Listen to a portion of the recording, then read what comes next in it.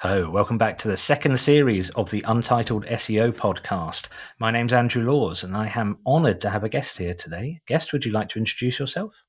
Yeah, I'm Paris Vega. I'm the Chief Growth Officer at the Nine Digital marketing agency and kind of an investor and co-founder in a couple other little projects. Nice to meet you, Paris. Right, I'm going to explain what we're doing in season 2 of this podcast. We're going to call it LAN, so Live Action Networking. I've been in SEO for well over 20 years, and I know that a lot of people in SEO and digital marketing hang out and network with each other really well. And I've identified that over the years, some of the most interesting conversations about digital marketing happen during networking, during initially meeting people. Now, I live in a little town called Ipswich, which is about 100 miles east of London in the UK.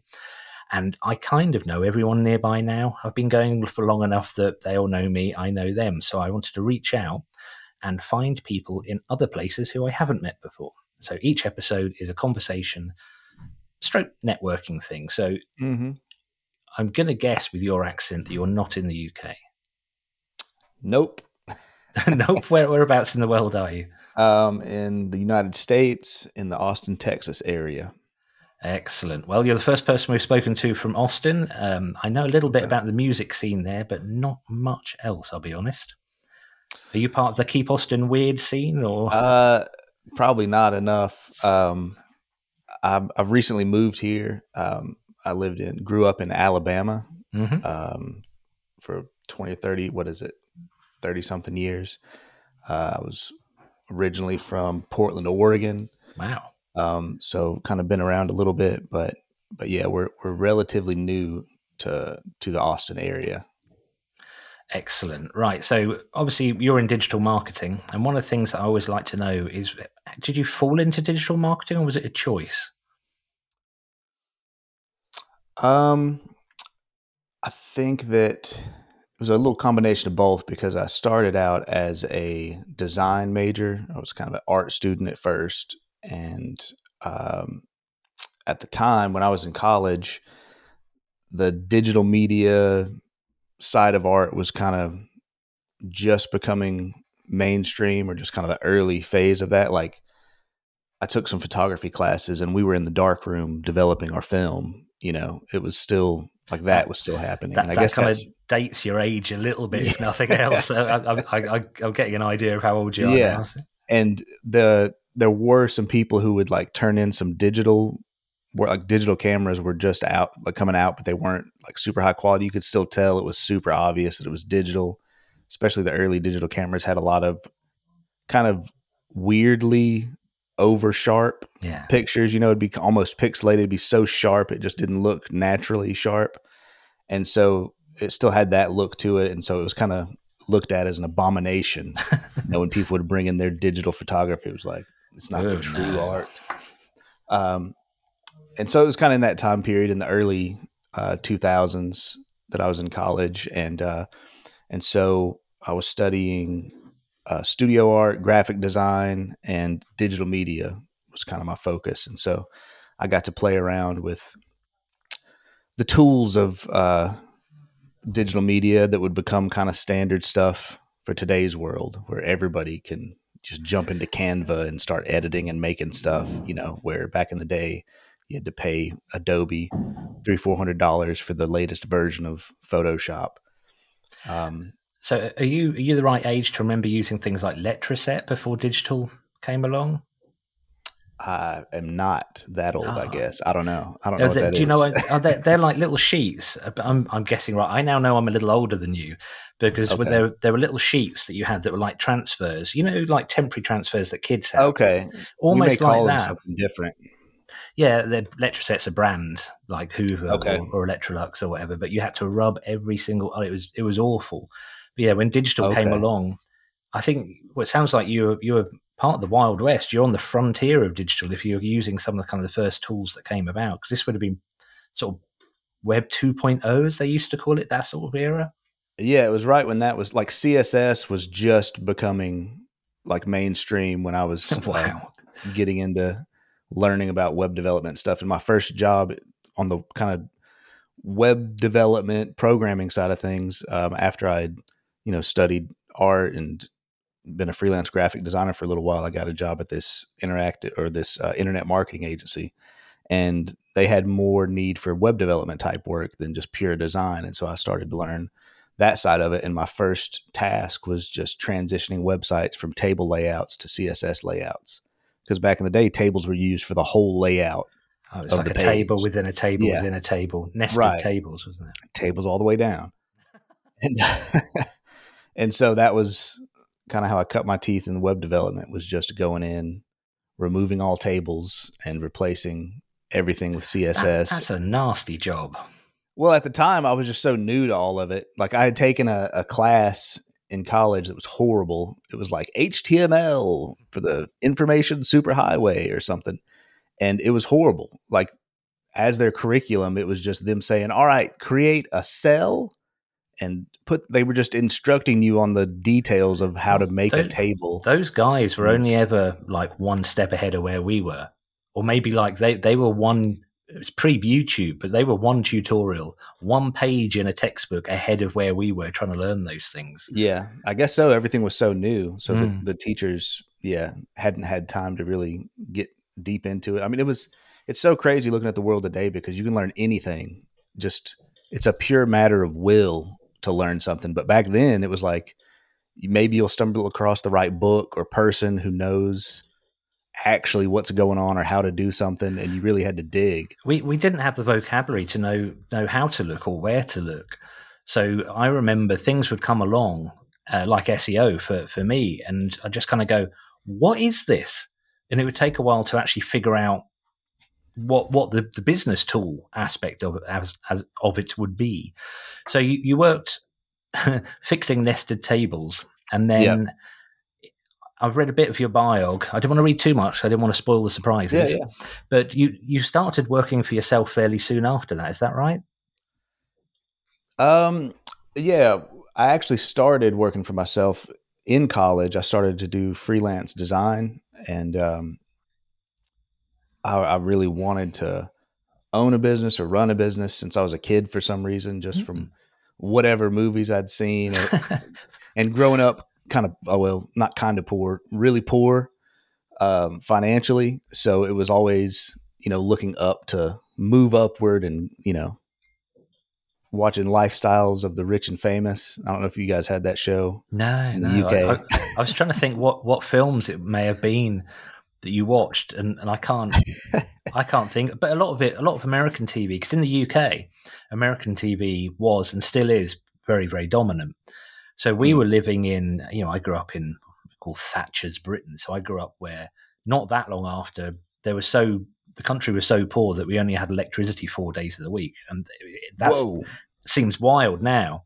But even in the early 80s, we didn't really have any sort of exotic food. All the food was beige. All the cliches you hear about Britain in the 80s are completely true. We weren't quite queuing up for bread, but it was not a dazzling time. So American television, watching things like The Cosby Show, Cheers, Knight Rider, Street, anything American would just seem like so aspirational to us. Yeah. I never really thought about whether it'd be the same if you were in America, but I guess we just thought everybody had a Trans Am. Nope. Nah. Yeah, there's definitely the haves and the have-nots, I think, across the world. So anytime you see somebody with something you don't have, it makes you like, whoa, wait a minute.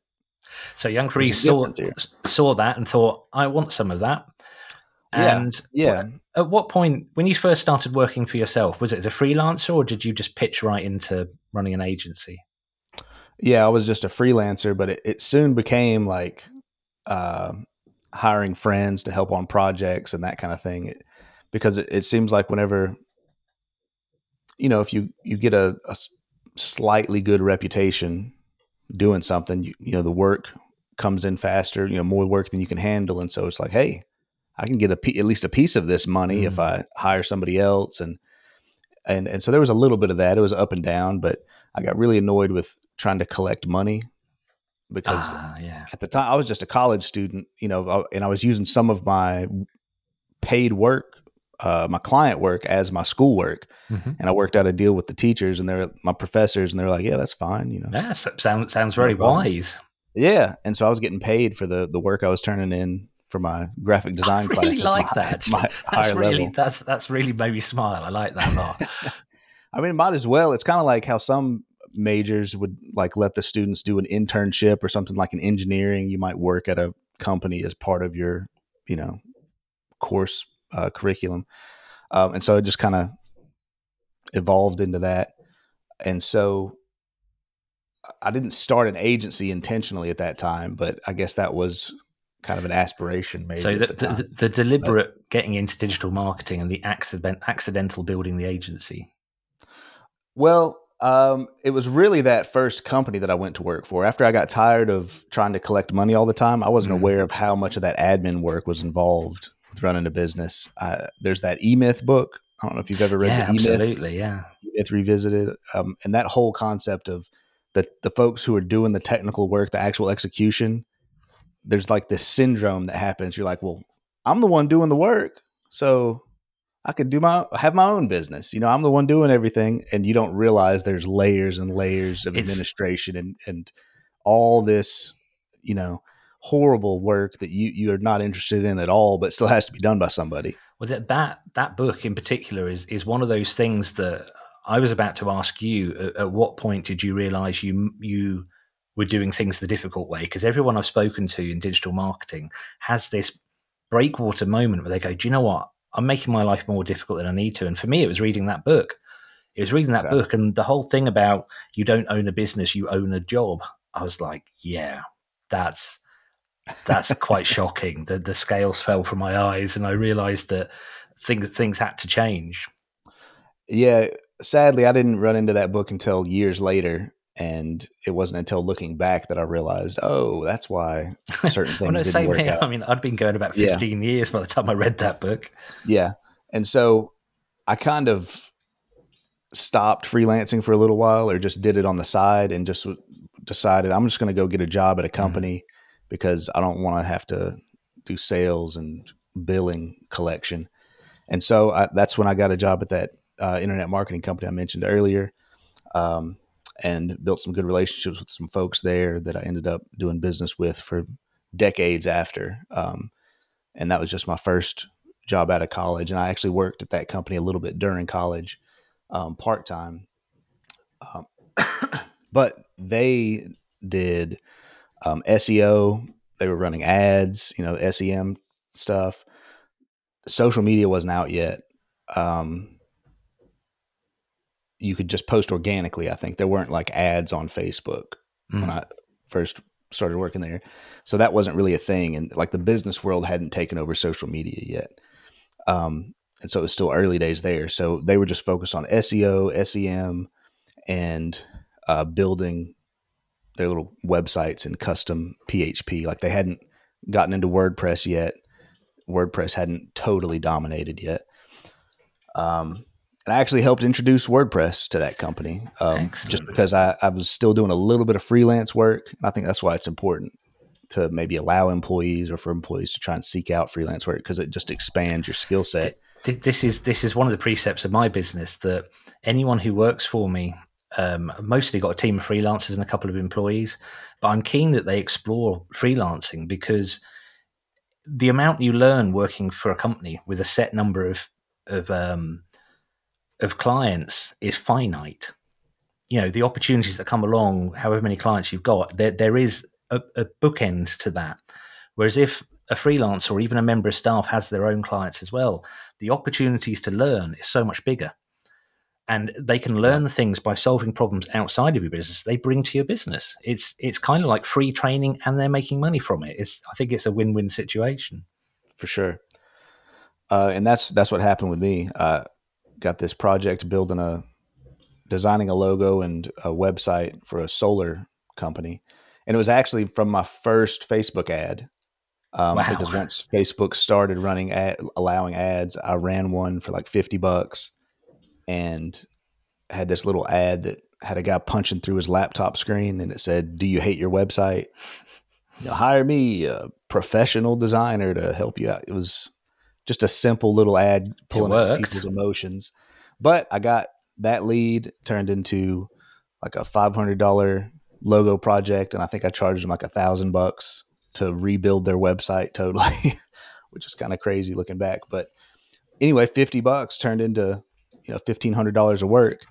And I just, at that time, was not like digital marketing focused, didn't have a marketing sense really at all. And I was like, oh, cool. I got that work, but I can't be spending $50 all the time. So I didn't run any more ads to get more freelance work because I thought it was too expensive and just wasn't doing the most basic like return on investment math of, hey, you got 1,500 for $50 ad. Like, that's amazing. And so I just, and part of that maybe was because I was, working outside of the main job, starting a family, just had a kid. Oh, wow. So there's a lot going on, but I just did not have that marketing sense at the time. And so I probably missed out on a ton of leads that I could have gotten early days of Facebook where it was so cheap. Yeah. So cheap to run ads. Even with Google Ads, I remember running campaigns and we were paying for 2-3 cents a click. It was absurdly cheap. It was almost like, well, why wouldn't you do that? Because it was so easy. So what happened? When did you get switched on to the marketing aspect of what we're doing? So for years, worked at that agency, and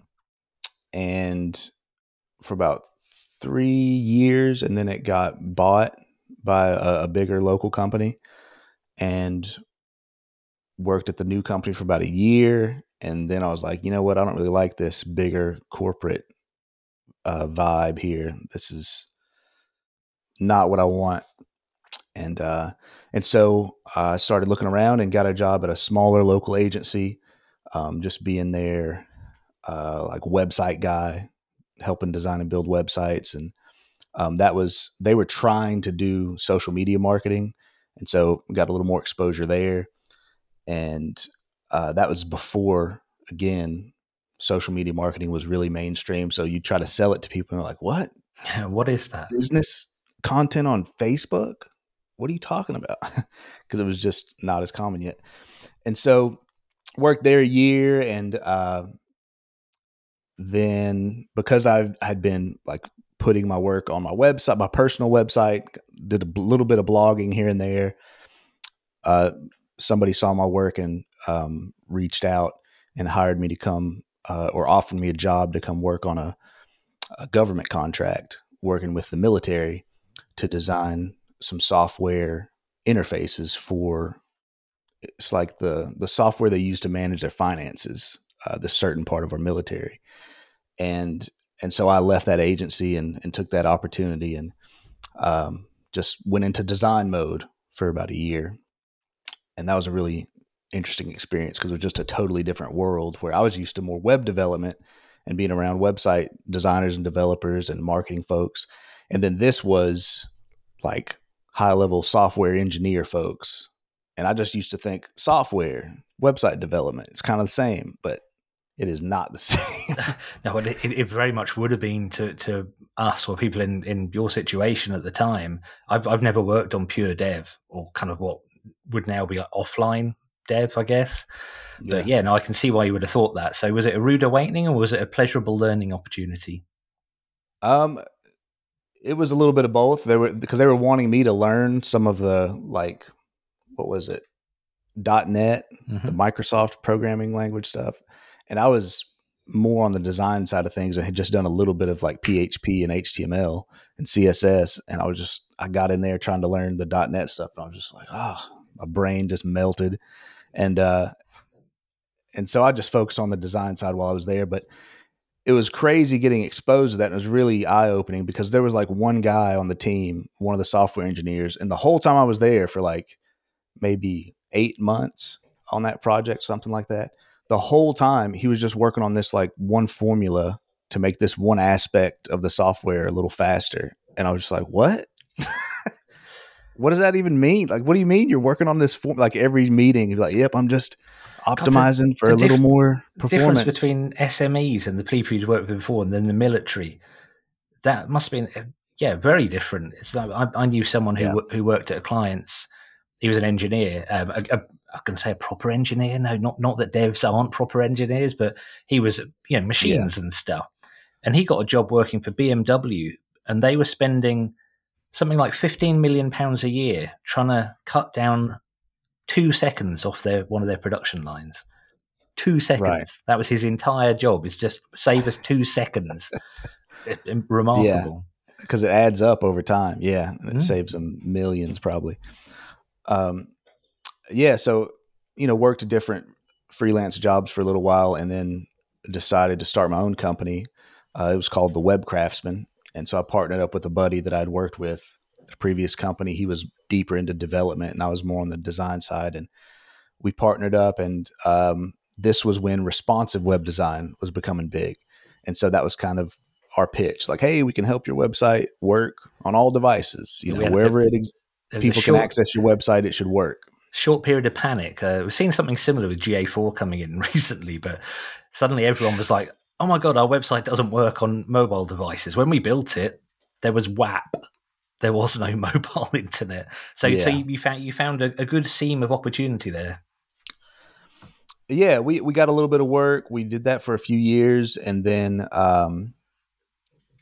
our old boss was starting a project, and we heard he needed some web development help, and so we reached out and started working on that project, and then ended up taking over our lives for the next 5 or 6 years because it grew and did well, and so we kind of accidentally became part of a startup when we thought we were just, hey, we'll do this for like 2 months and then move on, and it just grew, and that was like a truck driver recruiting business.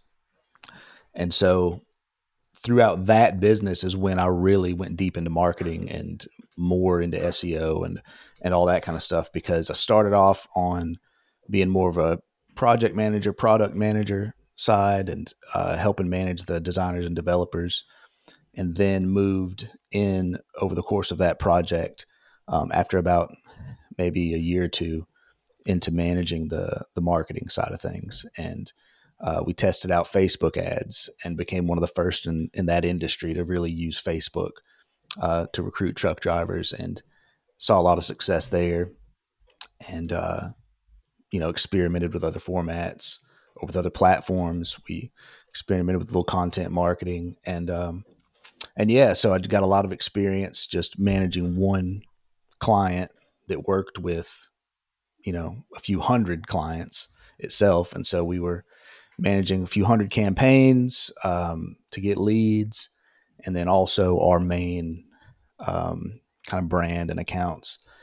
And so that was really the deep dive and kind of a transition where I went from being more on a mix of design and dev and product manager guy into more digital marketing focus.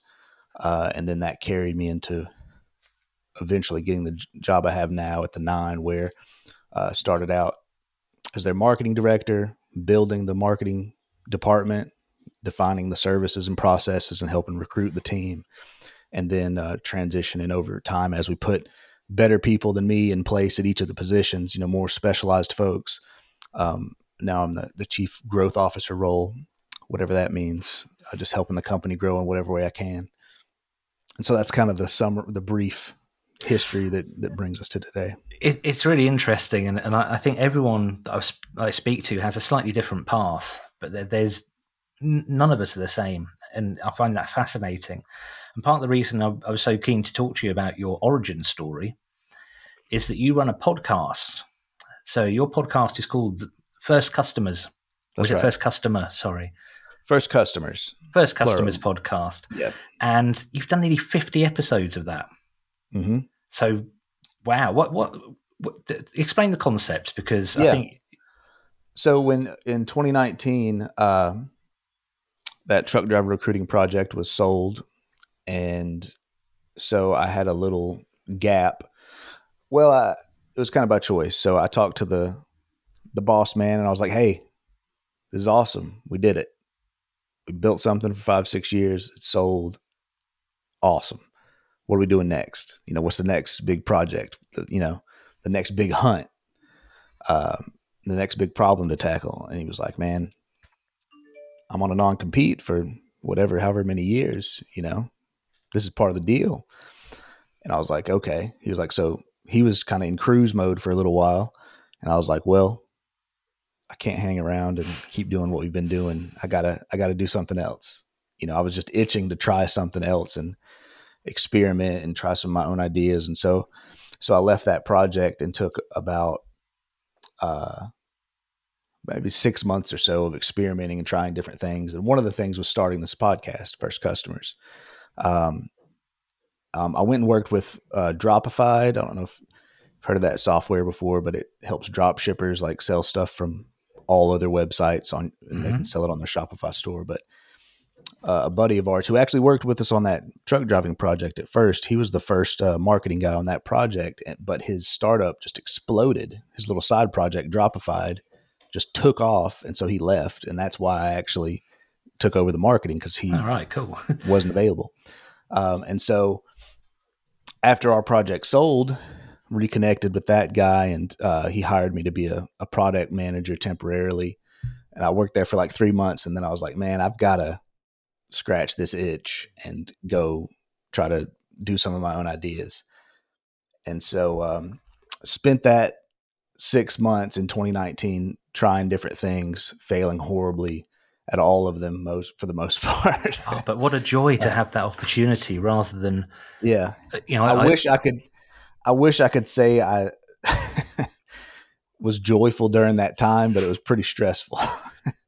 It was a big learning experience, and I learned a lot of hard lessons, but it was one of those things where I don't think I could have avoided it because of the state of mind I was in at the time. Like, I had to try these things that I've been thinking about for years. And a lot of it wasn't even clearly defined projects. It was just, I've got to try my own thing.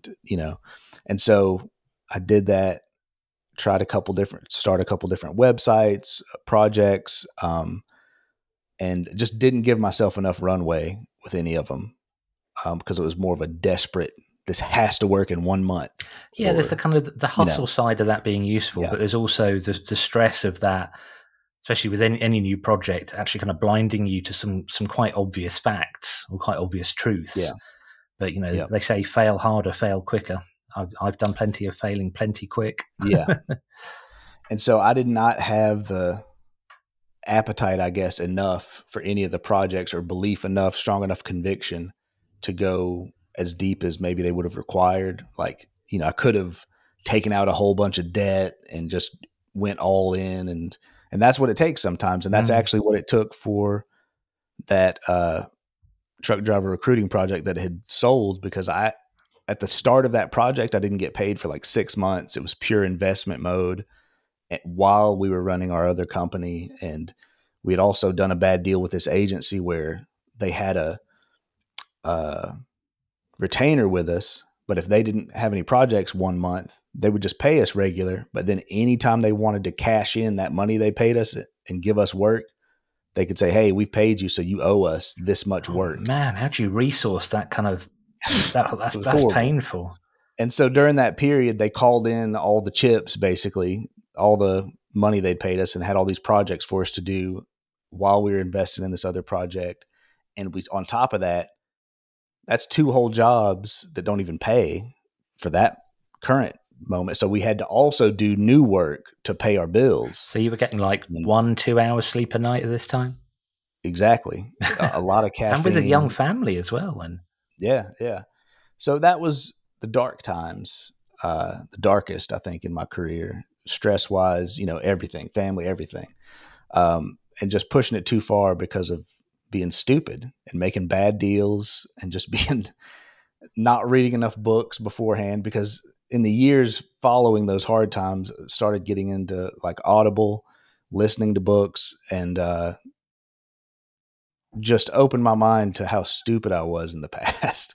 So if you're listening, get knowledge, get wisdom, learn from other people, because man, it'll save you so much pain. Because I try to look back and reanalyze, like, man, how could I have avoided these problems or made more out of these different situations? And it becomes so clear looking back as I learn better ways of doing things, or learning how other people have done things better.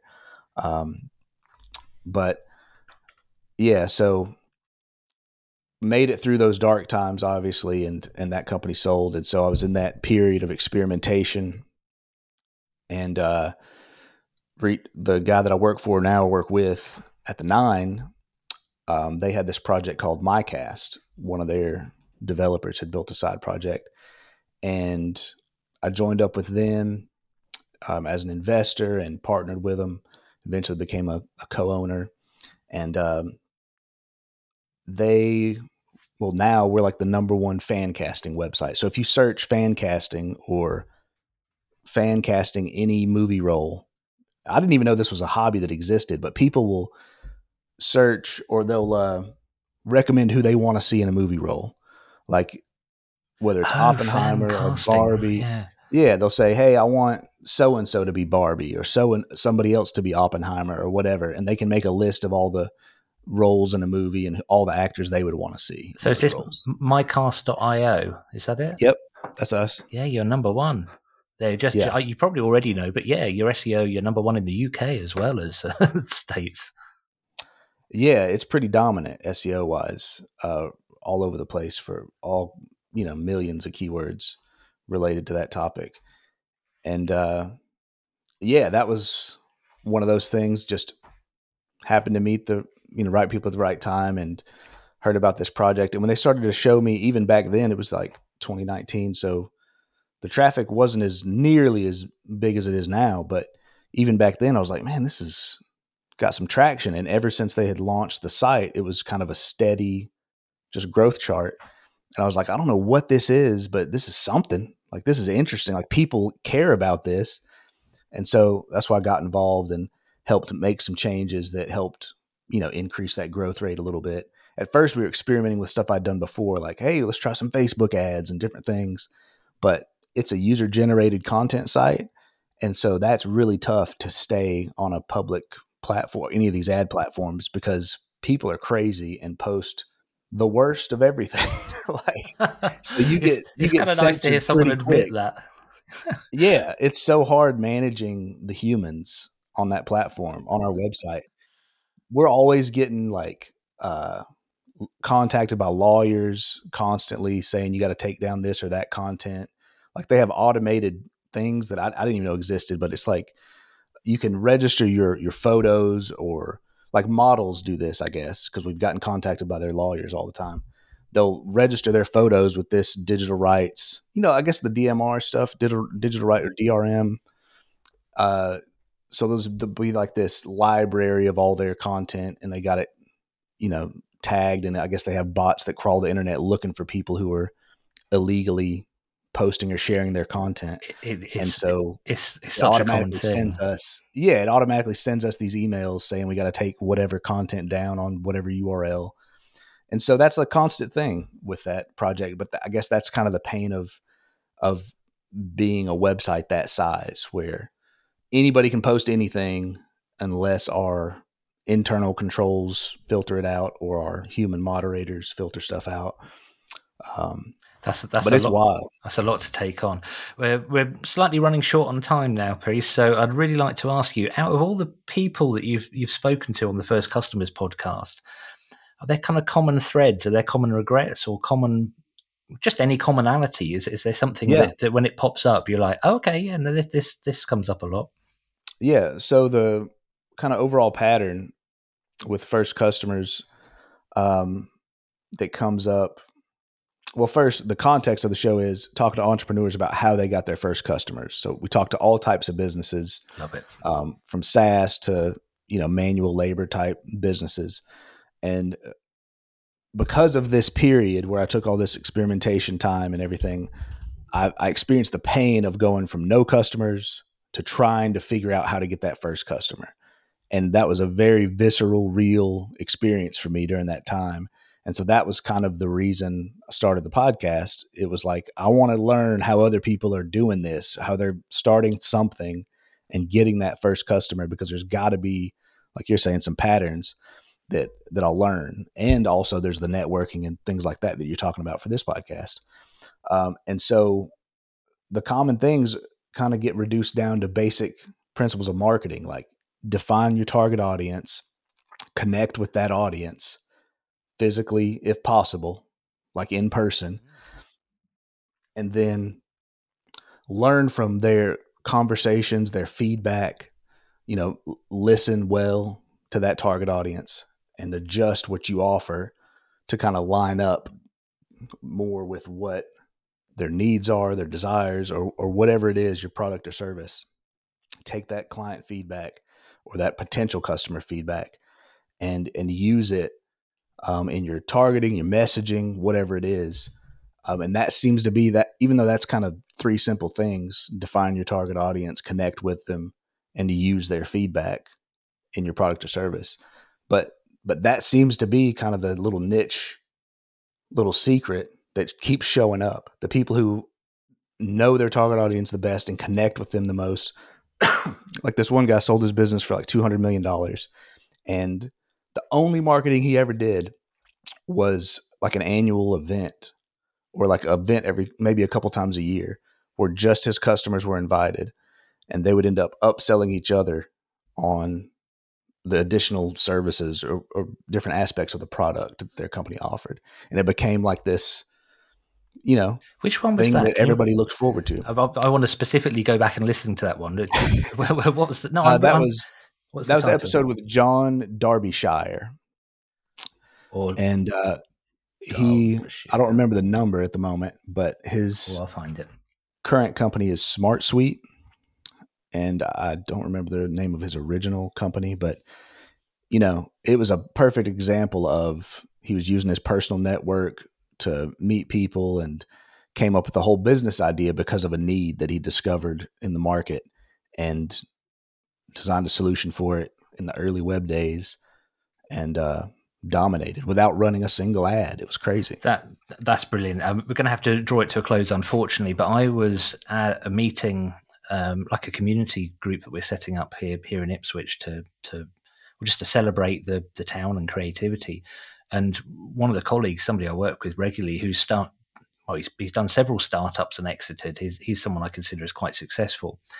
He was saying that the thing that he's learned the most in the last 6 months is go offline.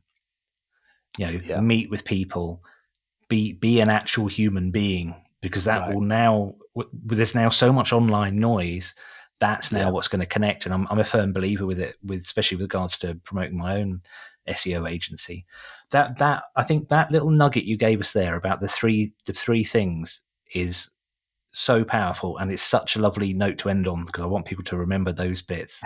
So there's several things that I wanted to speak to you about, like AI and your music, because we're both musicians. Just quickly, what do you play? Bass, mainly bass guitar, and then hey, there we go. For podcast listeners, I'm pointing at a bass that I've got. Oh, and actually, there's a Strat here as well. Yeah, but like me and my family, we just had our first little jam session with the kids last night, actually. And so I'm on guitar, like acoustic, and my son's learning bass, my daughter's learning drums, and my wife was on the keys. And that is so cute. Just had a good little jam session. There's do you know the band Crowded House? Nope. Oh, there's a band. They were huge, and they were big in America in the 90s. But the main guy, Tim, he's started touring with his family. His two boys, that's cool, are in the drum and in the band, and so his wife. They are now Crowded House, pretty much. But we could go rattling on, and unfortunately, we were actually run over. But I was thoroughly enjoying talking to you, Paris. So I'm going to put some notes in the show notes so people can find out more about you. And do you want to leave us with a final thought? Hey, this life is short. It's crazy times in the world if you zoom out.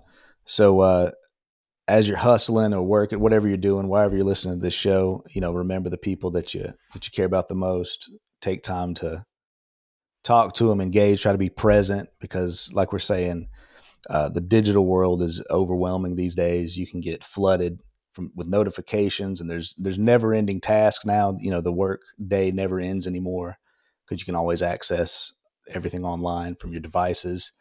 So to leave people with something, say, hey, make sure you disconnect, be present, look into your kids' eyes every once in a while. and don't forget what life's about.